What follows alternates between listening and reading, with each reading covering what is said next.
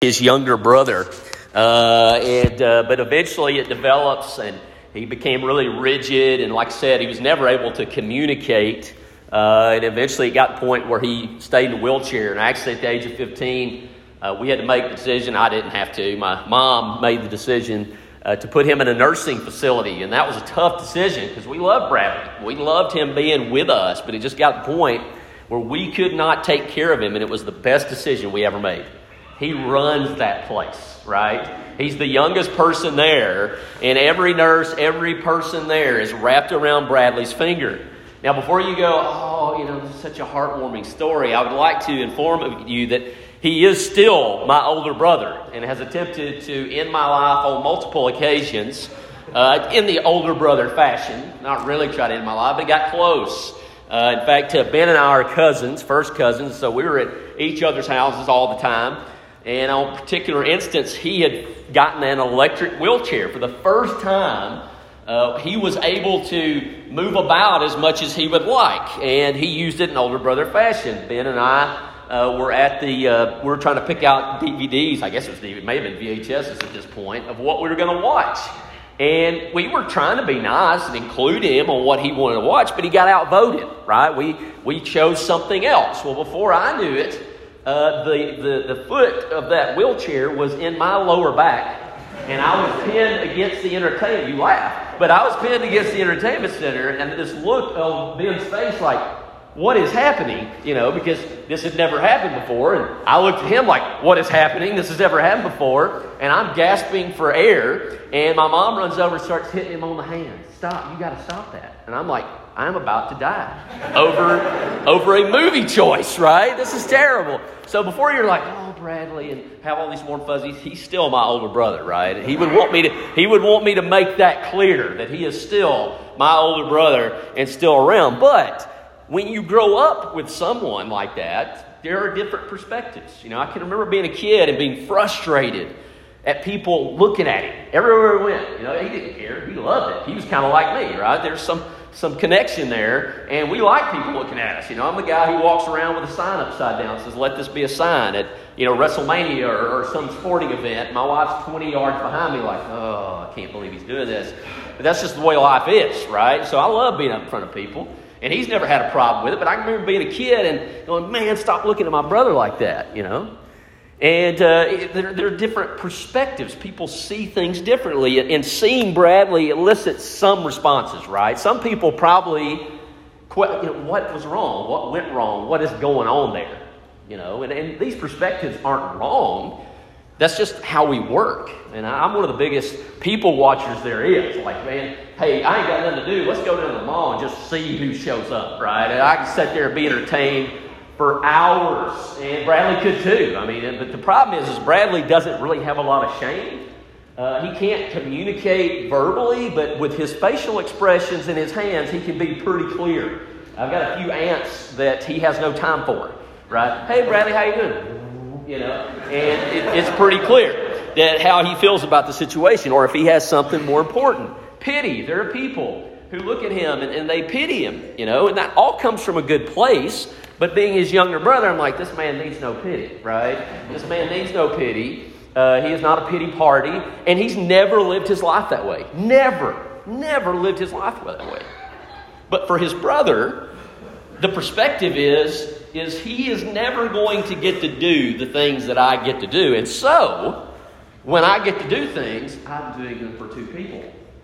I'm going to squeeze the life out of every second of life. And I'm going to have the best time I can doing that. And so as a football coach or as a youth minister, I've had people who come to me and go, man, so-and-so feels left out, or so-and-so isn't getting what he wants out of life. And I'm always like, that sounds like a you problem. Like, you have to make the decision. And so I have to always gauge that, because it's not always the best response. But it's like, hey, I'm not in a wheelchair in a nursing home, and I get to go to West Virginia when he doesn't. Now, this great thing has created this FaceTime, Facebook Live has gone, and man, that has changed his life. He gets to go do those things and hang out. When my mom comes to our house to hang out with my kids, he calls in on Facebook Live, and he sits there and watches the things that we watch, and he gets to watch them play video games and gets to watch them grow up. It's phenomenal. It's a wonderful, amazing thing. But he's also motivation. Right? When somebody walks in and says, hey, you've got leukemia, your blood's trying to kill you, what are you going to do about it? Well, I'm going to do what Brown does. I'm going to face it head on. As long as there's a plan and there's a process, then we can do that. And so I have garnered a tremendous amount of motivation from this guy who does not get to do half the things that I get to do. And because of that, man, life is different. My perspective on life is different. We look at Romans 1:20 where it talks about the invisible attributes of God speak to his glory. And most of us probably at this time know someone who can look at the same sunset and come to a completely different conclusion. I see that sunset, or I see the beauty of this state that we've been driving through, and I immediately go, God.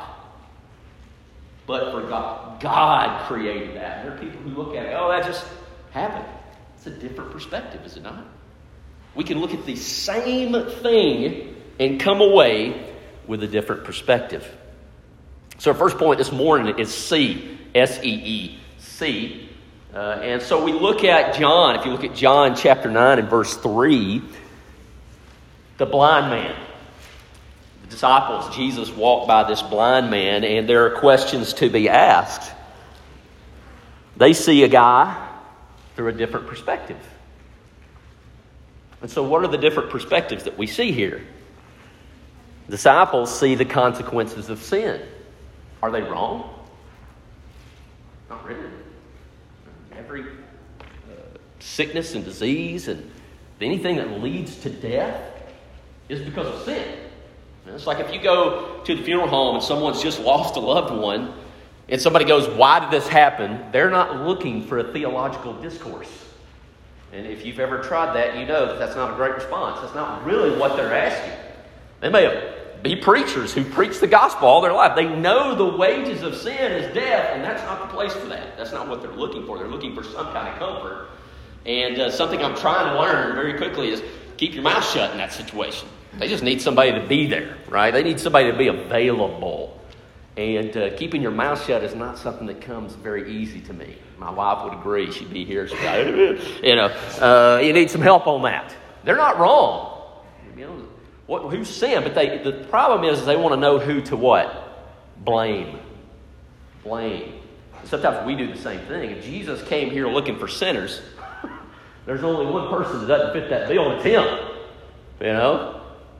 It's so dumb. Yeah, sin. Sin causes this.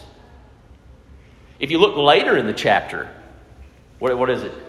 The neighbors, well, he's blind. He'll always be that blind guy, right? His story for people will always start with, well, he was blind, but now he sees, but he's that blind guy. He'll always be that. To some people, I'll always be that twerp kid at Jacksonburg Church of Christ. No matter how much I mature, if that ever happens, y'all let me know. No matter how much that happens, I'm going to be that guy, right? I'm going to be the head football coach at Riverside. I got people who call me coach. I gave up coaching the varsity in middle school last year, and I've had people call me coach. Oh, you're not coaching? I'll always be coach. Right, that's fine. It doesn't hurt my feelings. I enjoyed my time coaching. So I'll always be coach. To people, I'll always be Ben. However that works, Hey, you. Good thing I respond to that. But I'll always be that guy. But what did Jesus see that guy? Let's look there. Verse 3. Now, as you want to pray, I'm looking at Acts 9. That's the wrong 9. 9 verse 3 of John. Jesus answered, it was not that this man sinned or his parents, but that the works of God might be displayed in him. I like that answer for everybody else. Do you know that? If you're suffering, well, this is for the Lord to be praised. I don't like it so much when it's the response to me, right? Like I like this story being the blind man because I'm not the blind guy. Hey, that's a great answer, Jesus. What I don't like it is when he's like, hey, it's your turn. But Jesus sees it as what? An opportunity.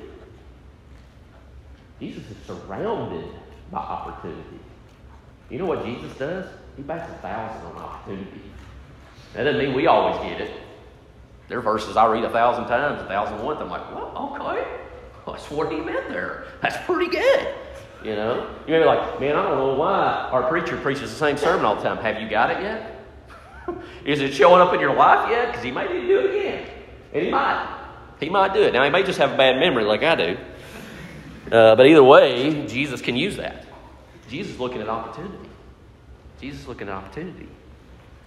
And so where I see a guy in a wheelchair that doesn't get to do everything else, Jesus sees, hey, I can use that. I can use that guy. And not use that guy to his own benefit, which that happens. But I can use that guy to the glory of God, and he benefits. He is valuable in my sight. Second point is why. You'll notice, see, why.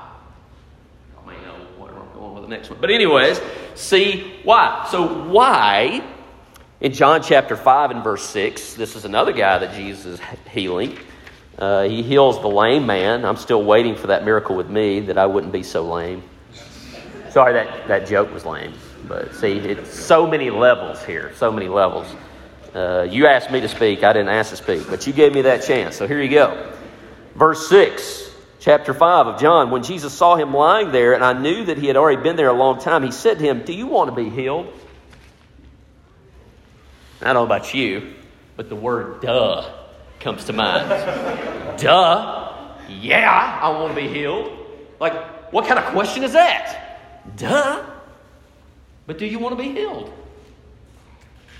These professional counselors in the room, right? You got all kinds of people. Oh, we want to be healed. Do you really? Are you doing what I told you to do? If you love me, keep my commandments. Show your obedience. Do you want to be healed? Right? Now, I'm a historian. Not a historian, but I'm a history. Yeah, I love history. And I don't understand. Most of the time when people lose, we don't flaunt that. You know, the Tide lost yesterday. I pretty much knew they were going to lose yesterday. But I ain't going to run around saying roll Tide as much, okay? That may be because I'm in West Virginia. I don't know. But, you know, I'm just not going to fly that flag as high. You know, that's just how we usually respond. The South will rise again. Y'all heard that? Like, I don't really understand that. You know, we lost. I don't know if we remember that or not.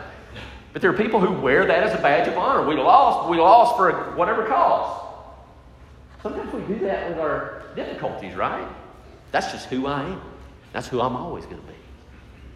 A loser? Like, how many of us want to be a loser? Now, most of us verbally would say, I don't want to be a loser. But some of us walk around being losers. And we are comfortable with that. Verbally, that doesn't make a lot of sense. But this question is important. It's a question to all of us. Do you want to be healed? Because that, my friends, is a game changer. Do you want joy? Do you want peace? Do you want patience? Do you want all those things? What are you willing to do? I coached for several years. I had teams that won championships. We won 4 of them. I had a team that won 1 game.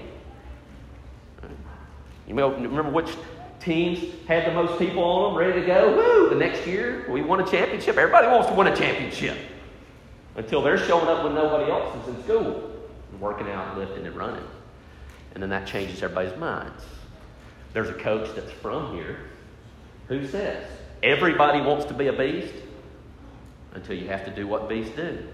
And then some people don't want to. They're not willing to. Do you want to be healed? Do you want to be healed today? You want to be healed today? I don't know. You know, I'm not here to tell the Lord what He can and can't do. That's not my business, not my job. He can heal you if He wants to from your physical deal. But I know for a fact He'll heal you from the spiritual issues you got. I know He will. It's what He came to do. But you know, you have to kind of acknowledge that you're blind or that you have an issue before you can start with it. Before it can get better, you have to be able to say, hey, I need to be healed. And then you have to say, I really want to be healed and I'm willing to do. Now, here's the great answer. In compared to what God has done, we do very little. He does all the heavy lifting. All of it. All of it. He just shows, hey, out of your love for me, here's the things I want you to do. And guess what? When you do those things, it makes life a little more streamlined. I won't say it makes it easy. Easy and simple are very different concepts, right? Like simple does not always equate easy. And the world does not make it any easier. Lonnie's exactly right. We have one enemy. That simplifies things. Doesn't make it easy. I've heard people say, man, I wish that old devil was physical and he just showed up in my bedroom every morning when I wake up. I'll take a pass. I don't want any part of that. No thank you. No whatever. Right? I like, in some ways, not being able to see that. I love that Lonnie brought out that idea of but he says, I want you to have the strength to be able to handle all those measurements of God's love. What is Paul talking about? We talk about being overwhelmed by the world and bad things that certainly happen. But Paul says the love of God is overwhelming. It can be crushing above and beyond all that. What all did Paul have to deal with at that time? Did he have anything going on? Probably just chilling at home, drinking his sweet tea. That's probably not true. And everything is easy street for Paul, so he's going to write these letters to these people about dealing with things. There are a ton of things Paul could have written about other than the love of Christ and how it might overwhelm you. Instead, he's like, hey, you get a little taste of that, and you want more. It's addictive, and you can't get enough. And that's more overwhelming than the Romans wanting my head and the Jews making my life hard. It overwhelms everything. Romans 8:18, for the present suffering doesn't even bear mentioning. There's no comparison to the glory that we'll have. Oh, I want me some of that right here. I'll just take it all day long. I came to give life and life more abundantly. If I ask you want to be healed from whatever issue you got, back pain, whatever, neck pain, cancer, your answer would be yes. But do you really? Are you willing to do what it takes? And maybe you're sitting there going, I've done everything they could tell me and it's not gone. I know people like that. But the beauty of it is that through Jesus, we can carry it just as he carried the cross. And in that, God is made stronger. I'm still trying to wrap my mind around the math of that, right? I prayed 3 times for him to remove whatever it was. It's like, through that, I'm made through your weakness. What does that tell me? When we mess up, God can be glorified in it. In fact, to walk in the light as he is light is to admit you have what? Sin. That you mess up. Admitting that we mess up should be like second nature to Christians. If I'm preaching a sermon and I ain't repented of something, I haven't preached a sermon. About every Sunday I get up and go, hey guys, this is where I blew it this week. So if you want to listen to what I got to say, that's fine, but just listen to the scriptures, you know. I am at the same time in admitting I mess up, I'm expressing the glory of God to redeem that. That's awesome. It's awesome. Wonderful. Great. I don't have to get up here and be the most eloquent person in the world. In fact, Paul spends a lot of Corinthians talking about the eloquence of man and how weak it is and how worthless it is. You just present Jesus, him crucified, and we'll get that ball rolling. So we get to Acts chapter 8, as I promised. That third point is C, S-E-E. We get to Acts chapter 8 in verse 30, and we have this discussion here, and I love it, right? So Philip ran to him and heard him reading Isaiah. This is an Ethiopian eunuch, prophet Isaiah, and asked, do you understand what you are reading? I'm a teacher, right? I know the facial expressions of I am not getting this. You know, very well. That tells you how good a teacher I am, right? I get that look of, no, this is not computing. I look at my kids and I can not computing. You know, I learned through hanging out with Ben, a counselor. That's why we do the podcast. I get free counseling out of it. And so I come up with these ideas, and Ben's over there like, no, that's not how that works. But what I've come out of that with is when a kid tells you they don't know, they're telling the truth a lot of the time. They have no idea why they did what they did. That's why in Romans 8, it's like he intercedes for us. We don't have words to use to say, I don't understand what I need to tell you, Jesus. I know what you're trying to tell me. Oh, really? That's awesome. That must come with being the creator of the universe and speaking it into existence. He knows our hearts. But there are honestly, I don't know. And he's honest. How can I know unless someone teaches me? But it's a great question. Do you understand? It's a question that I ask a lot, being the father of a 7 and a 6-year-old. Do you understand? And they don't have to say anything because we have that connection. And so, do we see what we need? We need someone to guide us. Older folks, thank you for being here today. Do you know what that says to the younger folks? This is important. This is important.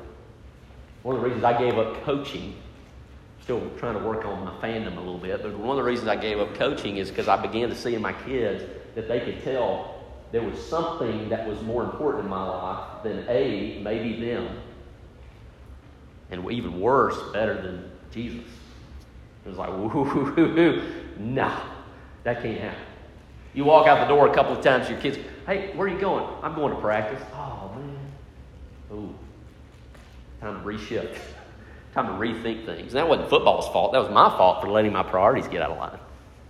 But it's what people see. The reason I stick in church and stuck through a cancer diagnosis and all those things were a lot of the older folks who poured into me at an 80-member congregation. The guy that I'd walk in the back Sunday night, we got to lead singing. They let us young folks lead the songs. There was a guy in the back. I never saw him lead. I never saw him get up in front of the congregation, not once. But he would pull me over and go, hey, could you sing this song? That's impactful. Because he thought I could do it when I didn't think I could. And so you better believe I'm up there trying. I've never seen him lead, but he put confidence in me that I could do it. That's huge. Isn't that what Jesus does? I have confidence in you. Isn't that what Paul says to the Corinthians? If you've ever had an opportunity not to have confidence in people, you'd think Paul would look at Corinth and go, I think I'll shy away from the confidence word. He says, I got confidence, not really in you to get it right, but that God will. And so then I know that whatever happens, it's going to be to his glory. So what is the proper response to Jesus? What is the proper response? Well, we look at verse 12 of Acts 8. It says, but when they believed Philip as he preached good news about the kingdom of God in the name of Jesus Christ, they were baptized, both men and women. We see a proper response here. We have a song, I Can Only Imagine What Will Happen. And I have a hard time with that song because I read scriptures and I'm like, when Jesus shows up, especially after his resurrection, even John, like his best friend in the world, becomes like a dead man. Like, whoa, I've never seen this side of Jesus. You ever seen that one guy who was really meek and humble and then all of a sudden he got upset about something? You're like, oh, I've never seen this, but I have a new level of respect for this human being. I have seen the bear, right? And I don't like him. And I would like for him to go away. And so that's kind of what we see. We have this Lamb Jesus that comes. Thankfully, we should all be happy. If there's nothing for you to be joyful about today, the Lamb of God came first and not the Lion of Judah. Because the Lion of Judah comes first. We ain't here today. I'm just telling you. But the Lion is coming. And you need to know that today. The peace-loving hippie Jesus that usually is a caricature. It's not really. Jesus talks about hell more than anybody else. So there's this judgment that's coming. And we've got to get ready for it. The first time he came and he gave us this opportunity, a tremendous, wonderful, amazing opportunity. If you have not taken advantage of it today, do it today. Because every excuse that you can give the Lord today will be, and it's lame today, but it'll be an extremely lame one when you're looking at the Lion of Judah. And you probably won't even get the opportunity to give it. So our perspective on how we see Jesus is immediately how we respond to him. And they have the proper response in verse 12. Then we get to verse 32 and 33. Now the passage of Scripture that he was reading was, like a sheep he was led to slaughter, and like a lamb before its shearers is silent, so he opened not his mouth. In his humiliation justice was denied him. Who can describe his generation? For his life is taken away from the earth. That's that lamb that came to sacrifice and die and loved us so much that he died a death. How much money do we spend every single year to put off death? As a chemotherapy survivor, that's how I kind of look at it. I've spent a lot of money in insurance to stay alive. He came to die so that we could live. That was his purpose. And so the world saw him as this lamb and they took advantage of it. And I plead with you today to do the same. To take advantage of a wonderful, amazing opportunity. And they saw this person who had nothing about his outer appearance that made you take notice of it. But it was everything on the inside. It was the way he lived his life. It was the way he treated people. There's that cross, right, we talked about last night. That's what was different. And he allowed himself to be taken in the hands of sinners and give his life. But how do you see Jesus returning? Jesus that will return excites an immediate response. And as they were going along the road, they came to some water, and the eunuch said, how do you know somebody gets it? They take charge. They got it. And the eunuch doesn't have to wait for Philip to go, hey, here's some water. We can do this right now. What is it? See, there's water. See, there's water. We're not going to offer the invitation right now, but it's always open. It has nothing to do with Travis Creasy. I don't close the doors on that. I don't open the doors on that. But there's one who will. And the day's approaching. So why not right now? Every excuse you give me on the day of judgment will be a lame one. Stop being lame. Let's pray. Your gracious Father, we thank you for the life you give us. God, you give us opportunity. Every breath we take. I've been a Christian since I was 12, and you know that. And I've sinned way more since then than before. And so every time I hear the truth, every time I get to preach the truth, there's a challenge that's on me to live in such a way that I know you have the words of eternal life, and I can't get them anywhere else. God, I'm thankful for the examples in my life. I'm thankful for Bradley. I'm thankful for these folks that travel with me all over the place. I'm thankful for these wonderful people who have made a choice to be here. Not with their time, but with the time you've given them. It's a small amount. And yet, God, every day, every breath, even on our worst day, is a blessing, because while we were yet sinners, you sent your Son. It's in his name we pray. Amen. Amen.